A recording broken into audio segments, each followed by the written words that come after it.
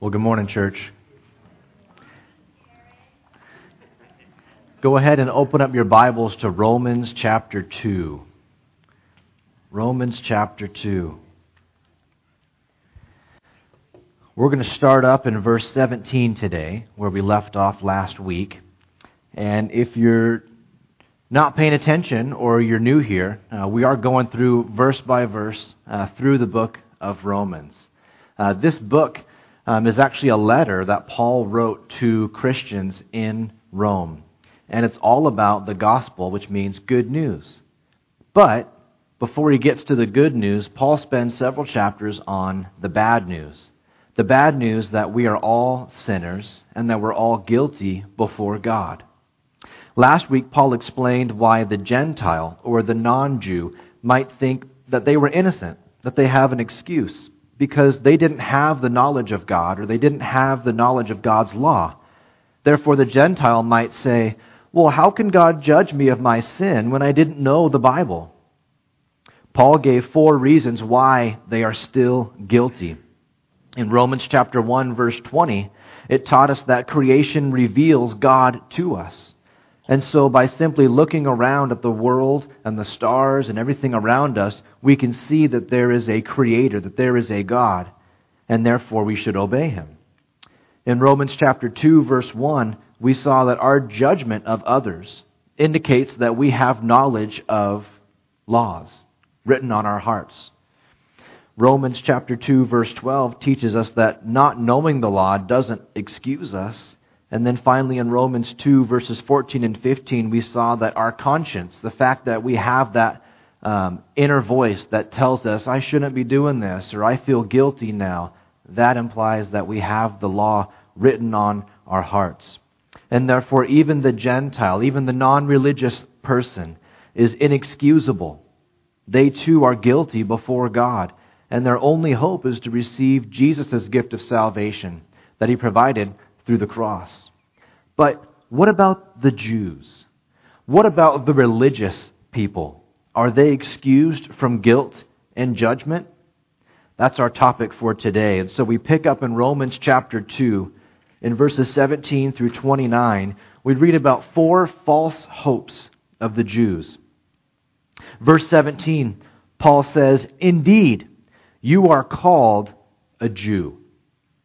Now, I know it's not much, but we're going to pause right there for just a moment here, because Paul is now focusing in on the Jews who knew that they were a special people, chosen by God. Look at how God describes Israel, the Jews, in Deuteronomy chapter 10, verse 15.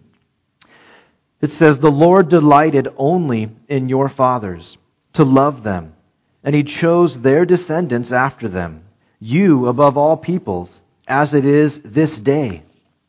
And then in Deuteronomy 7, verse 6, God said, for you are a holy people to the Lord your God. The Lord your God has chosen you to be a people for himself, a special treasure above all the peoples on the face of the earth. Now, if you're a Jew, you can just feel the warm fuzzies, right, with those verses. You just feel the specialness of being a Jew. And it's true, God did choose them. I mentioned we're going to look at 4 false hopes of the Jews, and if you want to take notes in your note sheet, here's the first one. Their heritage. Their heritage. You see, the Jews knew that they were chosen and they were special in God's eyes. And so they believed God would never send a Jew to hell. They thought hell was only for non-Jews. But they seemed to forget other verses, like this one in Deuteronomy chapter 9, starting in verse 5, where God says to Israel, it is not because of your righteousness or the uprightness of your heart that you go in to possess their land. So in giving Israel the promised land, God says, it's not because you're awesome. This is why. But because of the wickedness of these nations, that the Lord your God drives them out from before you, and that he may fulfill the word which the Lord swore to your fathers, to Abraham, Isaac, and Jacob. Therefore understand that the Lord your God is not giving you this good land to possess because of your righteousness, for you are a stiff-necked people. Stiff-necked as in stubborn. Now, if the Jews are anything like me in my heart, I would hear that and I would say, well, come on, I'm not that bad, right? But look at the next verse. Verse 7, God says, remember, do not forget how you provoked the Lord your God to wrath in the wilderness. From the day that you departed from the land of Egypt until you came to this place, you have been rebellious against the Lord. I think the Jews felt a little bit less special with those verses, but they were true. Yes, they were special and chosen by God, but they're also still sinners. They were far from perfect. And so back to our text in Romans chapter 2, Paul's going to describe why the good Jew might feel like they're above the law or above guilt and above judgment. And so verse 17 again in Romans chapter 2, Paul says, indeed, you are called a Jew, and rest on the law, and make your boast in God, and know His will, and approve the things that are excellent, being instructed out of the law. You see, the Jews believed that they were innocent because they knew God's Word. Now, the Bible is separated into two major sections. We have the Old Testament and the New Testament. The Old Testament has all the books that were written before Jesus came, and the New Testament are all the books written after Jesus came. Many of the Jews studied all of the Old Testament, but many of the Jews even memorized large portions of the Old Testament. And the best of the Jews, the Pharisees, they memorized the entire Old Testament, which is crazy. And you can look in your table of index to see how many books that is that they had memorized. It's amazing. And so they had all this knowledge of the Old Testament, and this was their next false hope. It was their knowledge. Their knowledge. Specifically their knowledge of the Word, but their knowledge of the Word and of God. They could boast in their knowledge. But their knowledge of God's Word didn't excuse them from guilt. In fact, it actually held them to a higher standard. Jesus said in Luke chapter 12, starting in verse 47, and that servant who knew his master's will and did not prepare himself or do according to his will shall be beaten with many stripes. But he who did not know, yet committed things deserving of stripes, shall be beaten with few. For everyone to whom much is given, from much will be required. And to whom much has been committed, of him they will ask the more. And so because of their knowledge, God expected better obedience from the Jews. But that's not what He got. Paul continues describing the Jews' confidence in verse 19, where he says, and you are confident that you yourself are a guide to the blind, a light to those who are in darkness, an instructor of the foolish, a teacher of babes, having the form of knowledge and truth in the law. And so the Jew again is tempted to be puffed up in their knowledge of God's Word, confident that they're not guilty. In fact, we have writings from the 1st and 2nd century between a Jewish leader of the day and a Christian, and they're writing back and forth, talking about the gospel. And in those writings, we have written down that this Jew of the 1st century, he believed that any descendant of Abraham, any Jew, any Israelite, would go to heaven, even if they be sinners, faithless, and disobedient towards God. They thought it was all about being a Jew, but it was all a false hope. Paul goes on in verse 21, and he says, you, therefore, you who teach another, do you not teach yourself? So Paul points out the potential hypocrisy that a Jew might teach others the law while not obeying the law himself. Verse 21 continues, and Paul says, you who preach that a man should not steal, do you steal? You who say, do not commit adultery, do you commit adultery? You who abhor idols, do you rob temples? You who make your boast in the law, do you dishonor God through breaking the law? Essentially, Paul says to the Jews, I know that you know the law. You have amazing knowledge, but do you obey it? Do you obey the law? And this brings up another false hope that the Jews had. It was their morality. Their morality. The Jews took the law, which was supposed to show that we all fall short, right? That standard of perfection. And they took God's law and they look up, and instead of comparing themselves with God and seeing they fall short, they took that standard and they measured themselves versus other people. And they said, well, I don't fall as short as other people do. I certainly don't fall as short as the Gentiles do. And so they used the law to puff themselves up. They used the law to make them feel good about themselves. The Jews were guilty of log eye disease. Jesus tells us in Matthew chapter 7, starting in verse 3, and why do you look at the speck in your brother's eye, but do not consider the plank in your own eye? Or how can you say to your brother, let me remove the speck from your eye, and look, a plank or a log is in your own eye? Hypocrite, first remove the plank from your own eye, and then you will see clearly to remove the speck from your brother's eye. Jesus' teaching here is all about judge yourself first, then judge others. But the Jews missed that. They were really good at taking the law, knowing the law, and applying the law, but only to other people, not to themselves. And so Paul rebukes the Jews in the very next verse, in Romans 2, verse 24. Paul says, for the name of God is blasphemed among the Gentiles because of you, as it is written. That phrase, as it is written, just means that Paul's quoting from the Old Testament here. And this rebuke meant much more than we see on the surface. So I want to take some time to understand what Paul is saying here. If you were a Jew that knew the Old Testament, you would know exactly what he's referring to here. So again, this is a quote from the Old Testament. God had made a special covenant with Israel, with the nation of Israel. It essentially said, I, God, will bless you, Israel, as long as you obey me. But if you stop obeying me, then I'm going to remove my blessing. I'm going to remove my protection. I'm going to let your enemies around you conquer you and carry you off into captivity. Well, as time went on, the Israelites continued to disobey the Lord. They began to worship idols.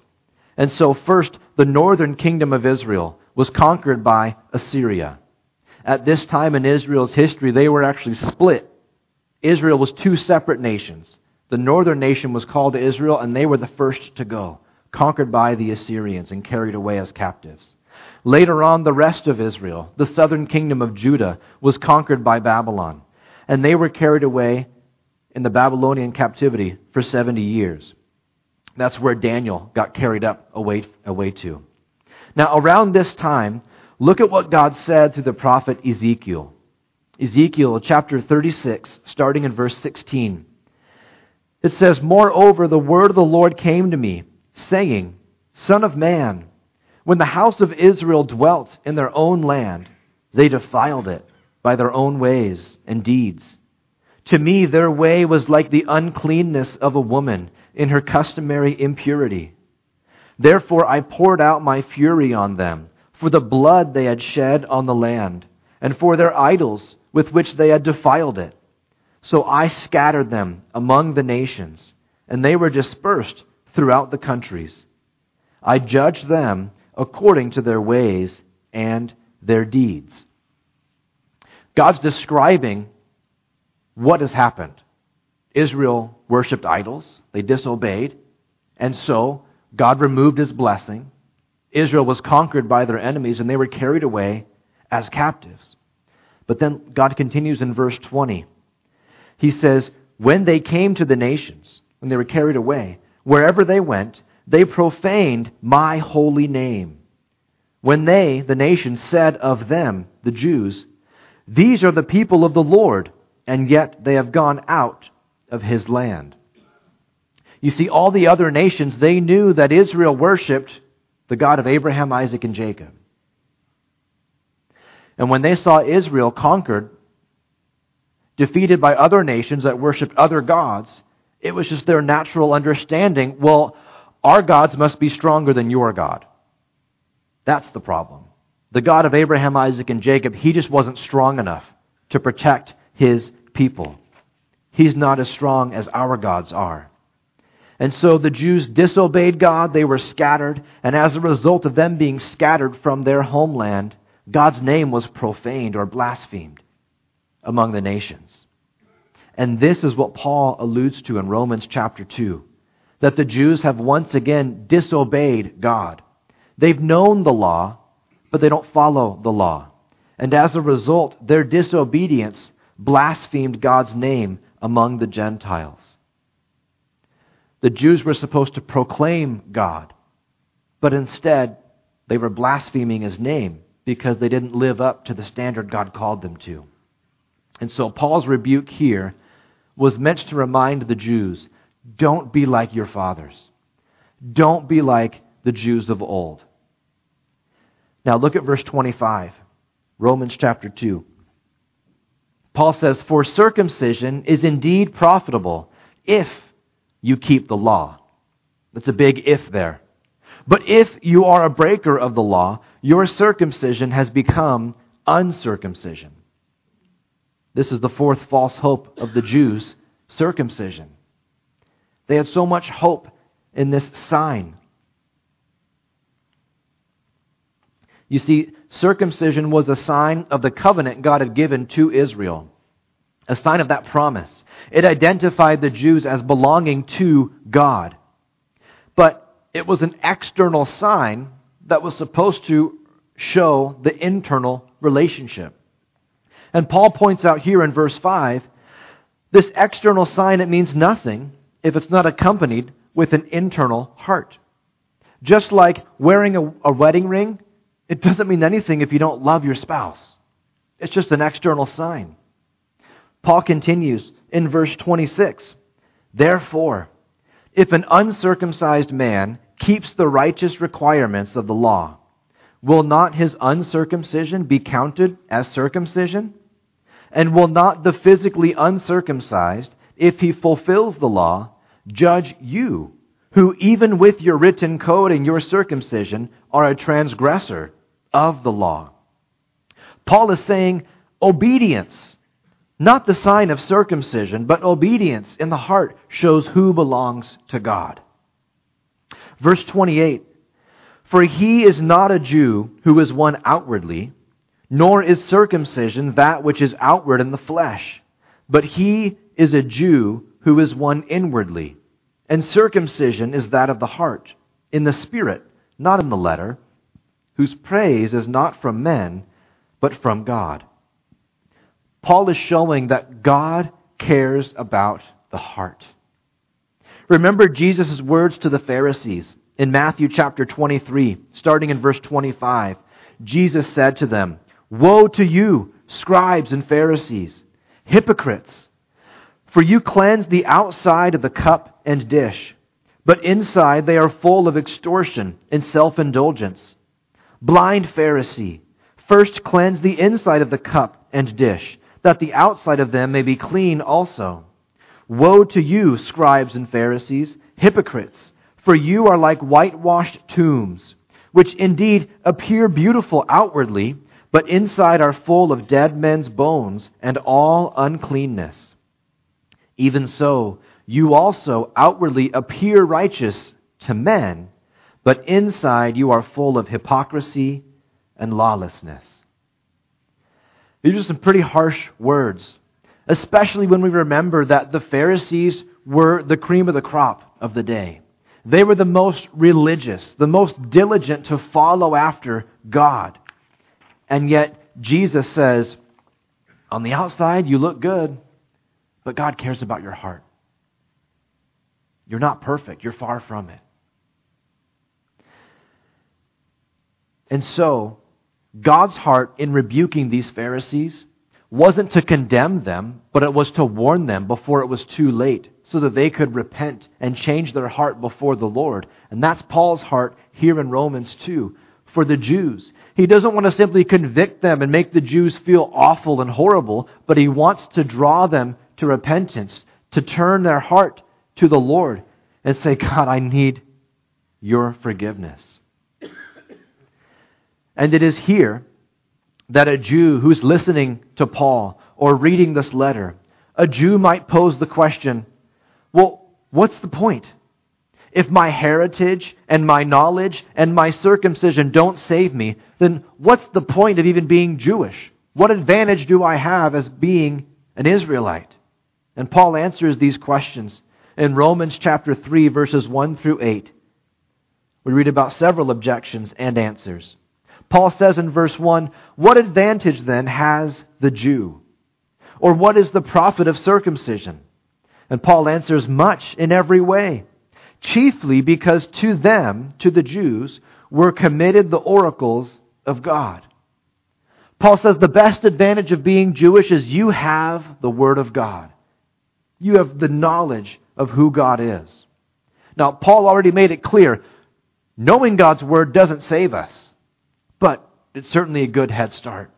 Helps us to know who God is and who we are in His image. Paul continues in verse 3. For what if some did not believe? What if some of the Israelites didn't believe God or His Word? Will their unbelief make the faithfulness of God without effect? What if some of the Jews, though they had the Word of God, they were unfaithful to God? Would that ruin God's plan? Would that ruin His purpose? Would that cause God to change His mind and God Himself become unfaithful because God's now changing what He promised to do with the Jews? Paul answers in verse 4, certainly not. God wouldn't change.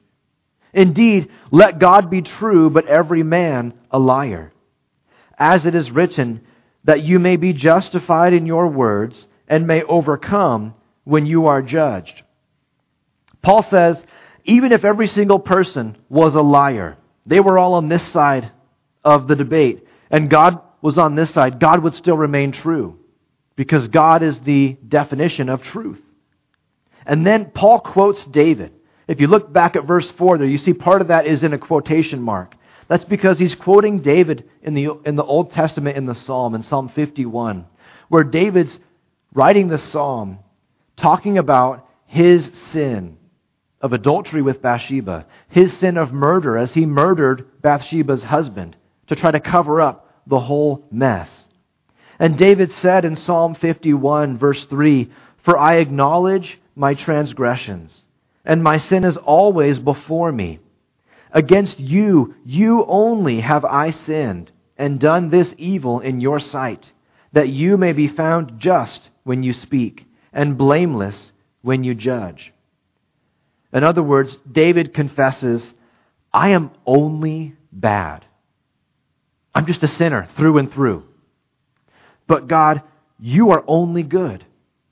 God is perfect and blameless in all of His ways and all of His judgments. And David was pointing out that David's sin, even those horrible sins of adultery and murder, David says, all my sin did is proclaim God's glory of how much greater He is. Because I'm just a sinner. And David says, in my guilt, God, you are glorified because you're not guilty like I am. And that's Paul's point here in Romans 3. He says that no matter how sinful and wicked we are, it only magnifies how righteous and blameless God is by comparison. Our sin shows us how great God is. And that brings up another question. Look at verse 5. Paul says the Jew might ask, but if our unrighteousness, if our sin demonstrates the righteousness of God, what shall we say? Is God unjust who inflicts wrath? Paul says, I speak as a man. In other words, he says, this is a lame argument, right? He says, if my rottenness and my sin magnify God's righteousness and perfection, then why should I be judged and condemned? It's like saying, well, my darkness in my heart, it just makes Jesus' light shine brighter. You're welcome, God. I'll keep it up. I'm really good at it, right? And that's kind of the argument that Paul's presenting here. And Paul answers this objection in verse 6. Certainly not. For then how will God judge the world?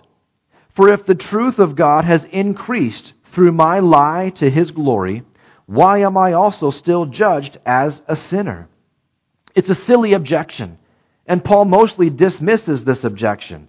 After all, how would you respond if your child comes home and they say, Mom, Dad, I stole your car and I crashed it. But don't worry, my actions just showed how great of a driver you are. So you don't need to punish me because your driving is top notch, right?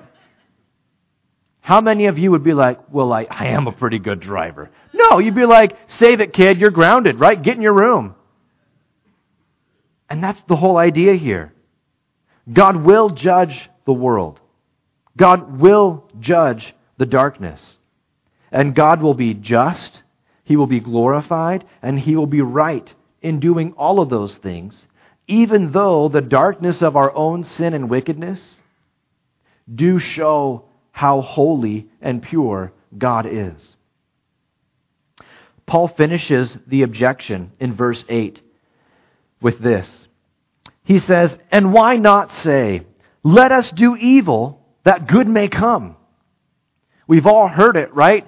God loves to forgive us. He's a God of grace and mercy. And so, why don't we go sin more so that God can pour out more grace? We like grace, right? That sounds pretty good. So we're helping God out by continuing in our sin. Paul says, as we are slanderously reported, and some affirm that we say, their condemnation is just. So some were spreading these rumors about Paul. They hear Paul talk about God's grace. They hear Paul talk about God's mercy and how even the worst sinner... Remember Paul was pretty bad, right? Killed a few people because they believed in Jesus. That was his main job. And now they're saying, man, Paul, he just wants us to continue in our sin so that grace may abound. Paul says that's not what we're teaching. And those who say that, their condemnation is just. They're going to be judged for that. Paul says more about this idea in Romans chapter 6, starting in verse 1. He says, what shall we say then? Shall we continue in sin that grace may abound? Certainly not. How shall we who died to sin live any longer in it? Now it's true. We're saved by grace alone, through faith alone, in Christ alone. We're not saved by our own works. We're not saved by religion. But when we trust in Jesus as our Lord and Savior, He not only credits His righteousness to us, but He credits His death on the cross to us. We have died to our sin, to our flesh. Therefore, we should walk in newness of life. We're going to talk more about this when we get to Romans chapter 6. But for now, I want us to recognize this truth in your note sheet. If my life hasn't changed, I'm probably not saved. If my life hasn't changed, I'm probably not saved. Paul says in 2 Corinthians chapter 5, verse 17, therefore, if anyone is in Christ, he is a new creation. Old things have passed away. Behold, all things have become new. If we say that we're a Christian, and yet our heart is not any different than it was before, then we're saying, well, I trusted in Jesus, but He hasn't changed my heart. Paul would say, let God be true and every man a liar. If you're in Jesus, if you are a Christian, then you are a new creation. The Holy Spirit is dwelling inside of you. Now, please don't get me wrong. I am not saying that a genuine Christian will not struggle in sin any longer. We do continue to struggle. But as we put our faith in Jesus, the Holy Spirit comes inside of us. And you can imagine this battle waging in our hearts every day, every moment, where our flesh says, I really just want to live for myself. I want to kick Jesus off the throne of my heart, and I want to live for me today. And the Holy Spirit says, don't do it. You're not going to be fulfilled. You're not going to be satisfied. I want to give you the fullness of life. And so we have that battle as genuine believers. But as Paul's warning us here through the text, he's telling us that if we say that we've put our trust in Jesus, we call ourselves a Christian, but our hearts haven't changed, we don't see the evidence of God making us little by little more like Him and less like our flesh, then we should really pause and we should humble ourselves. We should repent and turn to the Lord and say, God, I don't really see a big change in my heart, but God, I want there to be. God, I want to surrender my heart to you, and I want to trust in your work on the cross to save me from my sin. And God will accept us. He'll take us where we're at. He'll fill us with His Holy Spirit, and He'll begin to change us from the inside out. But notice, we put our faith in Jesus first. Then the change happens. And the change is from the inside out. Many of us get stuck and we fall because we say, well, man, I really want to put my faith in Jesus. I really want to be a Christian, but I really got some things I got to figure out first. I got some things I need to fix. I've got some sins I'm in bondage to that I need to get rid of. Then I can be a Christian. It won't work. You see, that's religion. That's trying to do it on your own strength. That's the reason Jesus came, is because we can't do it in our own strength. Jesus did the work on our behalf. As we look back at our note sheet here, we see these 4 false hopes of the Jews, their heritage, their knowledge, their morals, and their circumcision. But we must be warned that we can be guilty of the very same things. And so I want to take some time to look at 4 false hopes of today. They're not that different. Here's the first one. Belief in God. Belief in God. People can be duped into thinking that believing God exists makes them right with God. But that's a false hope. There's somebody I know who has never, ever doubted God's existence. He's always known God is real. He's always known God was there. He always knew God created everything. His name is Satan. He's a jerk. Satan has never doubted God's existence. Do you think Satan's going to make it to heaven? Certainly not. And yet sometimes we get stuck with this mindset, well, I believe God is real. That's great. James tells us in James 2, verse 19, you believe that there is one God. You do well. Even the demons believe and tremble. Now don't get me wrong, believing in God, believing God is real, it's a great start, right? It's necessary start for us to put our faith in Him and trust in Him as our Lord and our Savior. But if that's the only step that we've taken, or if that's the only step that our loved ones that we're praying for have taken, they believe God is real, they're no better off. Keep praying for them. Because trusting that God is real is not the same thing as trusting in Jesus as your Lord and your Savior. Here's the next false hope of today. Biblical knowledge. Biblical knowledge. Just like the Jews, we too can fall into the trap of putting our confidence of salvation in our knowledge of God's Word. I've read the whole Bible. Or I know all the stories from Sunday school. Or maybe I went to Bible school. Or I've studied theology. Those are great things. I'm not trying to put those things down. But if our confidence is in those things, and we say, well, I'm going to get into heaven because I've read the Bible, because I know it. I'm getting into heaven because I understand the theology. That's still religion. That's still your works. once again, we'd only be as good as Satan. Remember in Matthew chapter 4 when Jesus was tempted by Satan? In one of those temptations, Satan quoted from Psalm 91, indicating that Satan knows his Bible. But again, that doesn't make Satan right. That doesn't make you and I right with the Lord. Knowing, reading, even memorizing Scripture cannot save us. It's a great start, but it's a false hope, if that's where our hope is. Here's the next one, morality. Just like the Jews, right?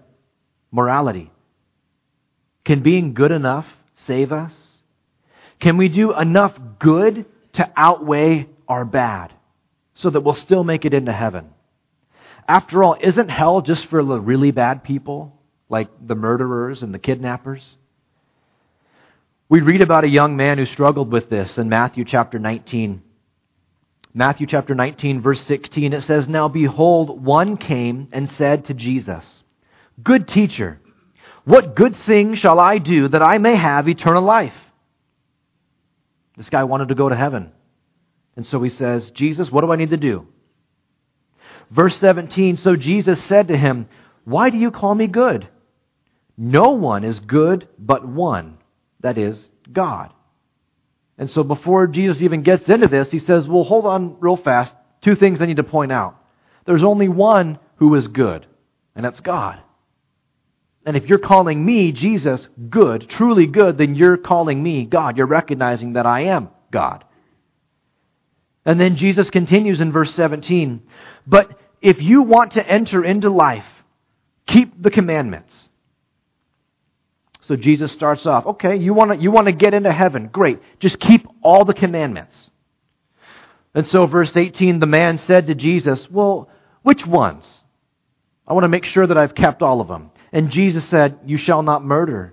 You shall not commit adultery. You shall not steal. You shall not bear false witness. Honor your father and mother, and you shall love your neighbor as yourself." We notice that Jesus takes all of these commandments straight from the 10 Commandments in the Old Testament. And so verse 20, the young man said to Jesus, "All these things I have kept from my youth. What do I still lack?" Can you just imagine that with me for a moment? This guy told Jesus that he never murdered or committed adultery. I'll give him that. Right? But then he said, "I've never stolen. I've never lied. I've never dishonored his parents." I'd like mom and dad to testify before we go any further. Even more than that, he said that he had always loved his neighbor as himself, meaning that he had never treated anybody wrong ever. "All these things I have kept from my youth," he said to Jesus. "What else do I still lack?" If you're picturing this in your mind, he looks like this. Okay? He's feeling really good about himself. Oh, good. Jesus talked about all those laws that I'm really good at. Or at least I think I'm good at. I've convinced myself that I haven't broken any of these laws. But Jesus doesn't argue. Jesus simply says in verse 21, Jesus said to him, "If you want to be perfect, go. Sell what you have and give to the poor, and you will have treasure in heaven. And come, follow me." Jesus was not saying, if we give everything to the poor and follow him, we'll be saved. Instead, Jesus was calling this man to do so. Not so this man could earn his salvation, but because this man was guilty of idolatry. In the other Gospels it says, this man goes away sad because he had much wealth. You see, this man, he was really good at a lot of the laws, a lot of those morals he was really good at least in his own mind. And yet he loved his wealth over God. It was an idol in his life. This man felt puffed up. He felt like he was good enough. Oh yes, I'm going to make it. And then Jesus poked him right in the heart and said, what about this dark spot here? What about this little bit of idolatry in your heart? and the man went away sad, he realizes, I'm the best person I know, and I'm not good enough. And that was Jesus' point. You see, this man had a false hope in his morality. And so Jesus set him straight. Here's the last false hope of today. When we trust in spiritual experiences. When we trust in spiritual experiences. For the Jews, it was circumcision, the sign that they belonged to God. For Christians, it can be baptism, or taking communion, or even praying the sinner's prayer. These can all be great things, and yet these external signs, they mean nothing if not accompanied by an internal heart. So, if a man is baptized, does that mean he is saved? Not necessarily. If a man has a vision from God in a dream, does that mean that he's saved? Not necessarily. If a man is moved to tears during a worship song, does that mean that he's saved? Not necessarily. Let me close with this. You can believe in God, you can have the Bible memorized, you can be extremely moral, and you can be baptized, and yet still not go to heaven. In other words, you can be very, very, very religious and still go to hell. You see, this is called self-righteousness. Your last fill in the blank. Self-righteousness means trusting in my works to get to heaven. The prophet Isaiah puts it this way in Isaiah chapter 64, verse 6. He says, "But we are all like an unclean thing, and all our righteousnesses are like filthy rags." The word literally means bloody rags. When we trust in any of these false hopes, we fall so desperately short of God's standard of perfection. It's like trying to get into heaven by doing all of these works and saying, all right, God, am I clean enough? Did I make it? And God says, it's bloody rags. You're not even close to being clean enough. We're never going to make it in our own works. You see, being religious cannot save us. We're all guilty. We all deserve hell. Jesus is our only hope. He's the only way of salvation. That's why it's so important that when Jesus came down to the earth, He lived a perfect life, never having sinned, so that He didn't fall under the same condemnation you and I are under. He lived a sinless life, and yet He died on the cross, though He was innocent, taking our punishment upon Himself. And when He resurrected from the dead 3 days later, He showed that He had conquered sin and conquered death. The reason Jesus is the only one that can save is because He's the only one that's paid our debt and lived the perfect life on our behalf. And so when you and I look at our own sin and recognize we're guilty, and then we look to Jesus and recognize that though we're guilty, He loved us enough to suffer and die in our place. We simply look to Him and say, Lord, forgive me for my sin. Lord, fill me with your Holy Spirit. God, change me from the inside out. And God, take me to heaven on the day that I die. Not because I'm good enough, but God, because you did all the work for me. Because you were that good and you were that loving. You see, when we do that, Jesus takes His robes of righteousness. They're not bloody like ours. And He clothes you and me with His own righteousness. So that when God looks at us, who have put our faith in Jesus, He looks at you and me, He says, You're perfect. Though we still struggle, we're perfect. Because Jesus' gift of salvation was complete. And it paid for the sins of all of us, past, present, and future. And so the difference isn't, well, I was religious and I was good enough, so that's how I'm going to get into heaven. No, the difference is, have you trusted in Jesus and His work? If not, I invite you to do so today. It's the only way to be saved. Let's pray. God, we thank you that you love us so much that you are willing to give your Son to suffer and die in our place. God, we thank you that you are just, that you will not let sin go unpunished. But at the same time, Lord, you are called the justifier. Because, God, you've taken our sins and you've paid for them, and you can make us justified. You can make us righteous in your sight. Lord, for anybody here today or listening online that has not yet trusted in you, God, they've been trusting in their morality. They've been trusting in their knowledge of the Word. They've been trusting in, well, I'm good enough. God, I pray that they would get rid of that false hope. God, that we would all trust in you and you alone for salvation. God, that we would turn away from trying to do everything in our own strength, and we would simply look to you and say, God, I can't. I'm broken. God, would you take me as I am? And Lord, thank you that you do. Thank you that you fill us with your Spirit.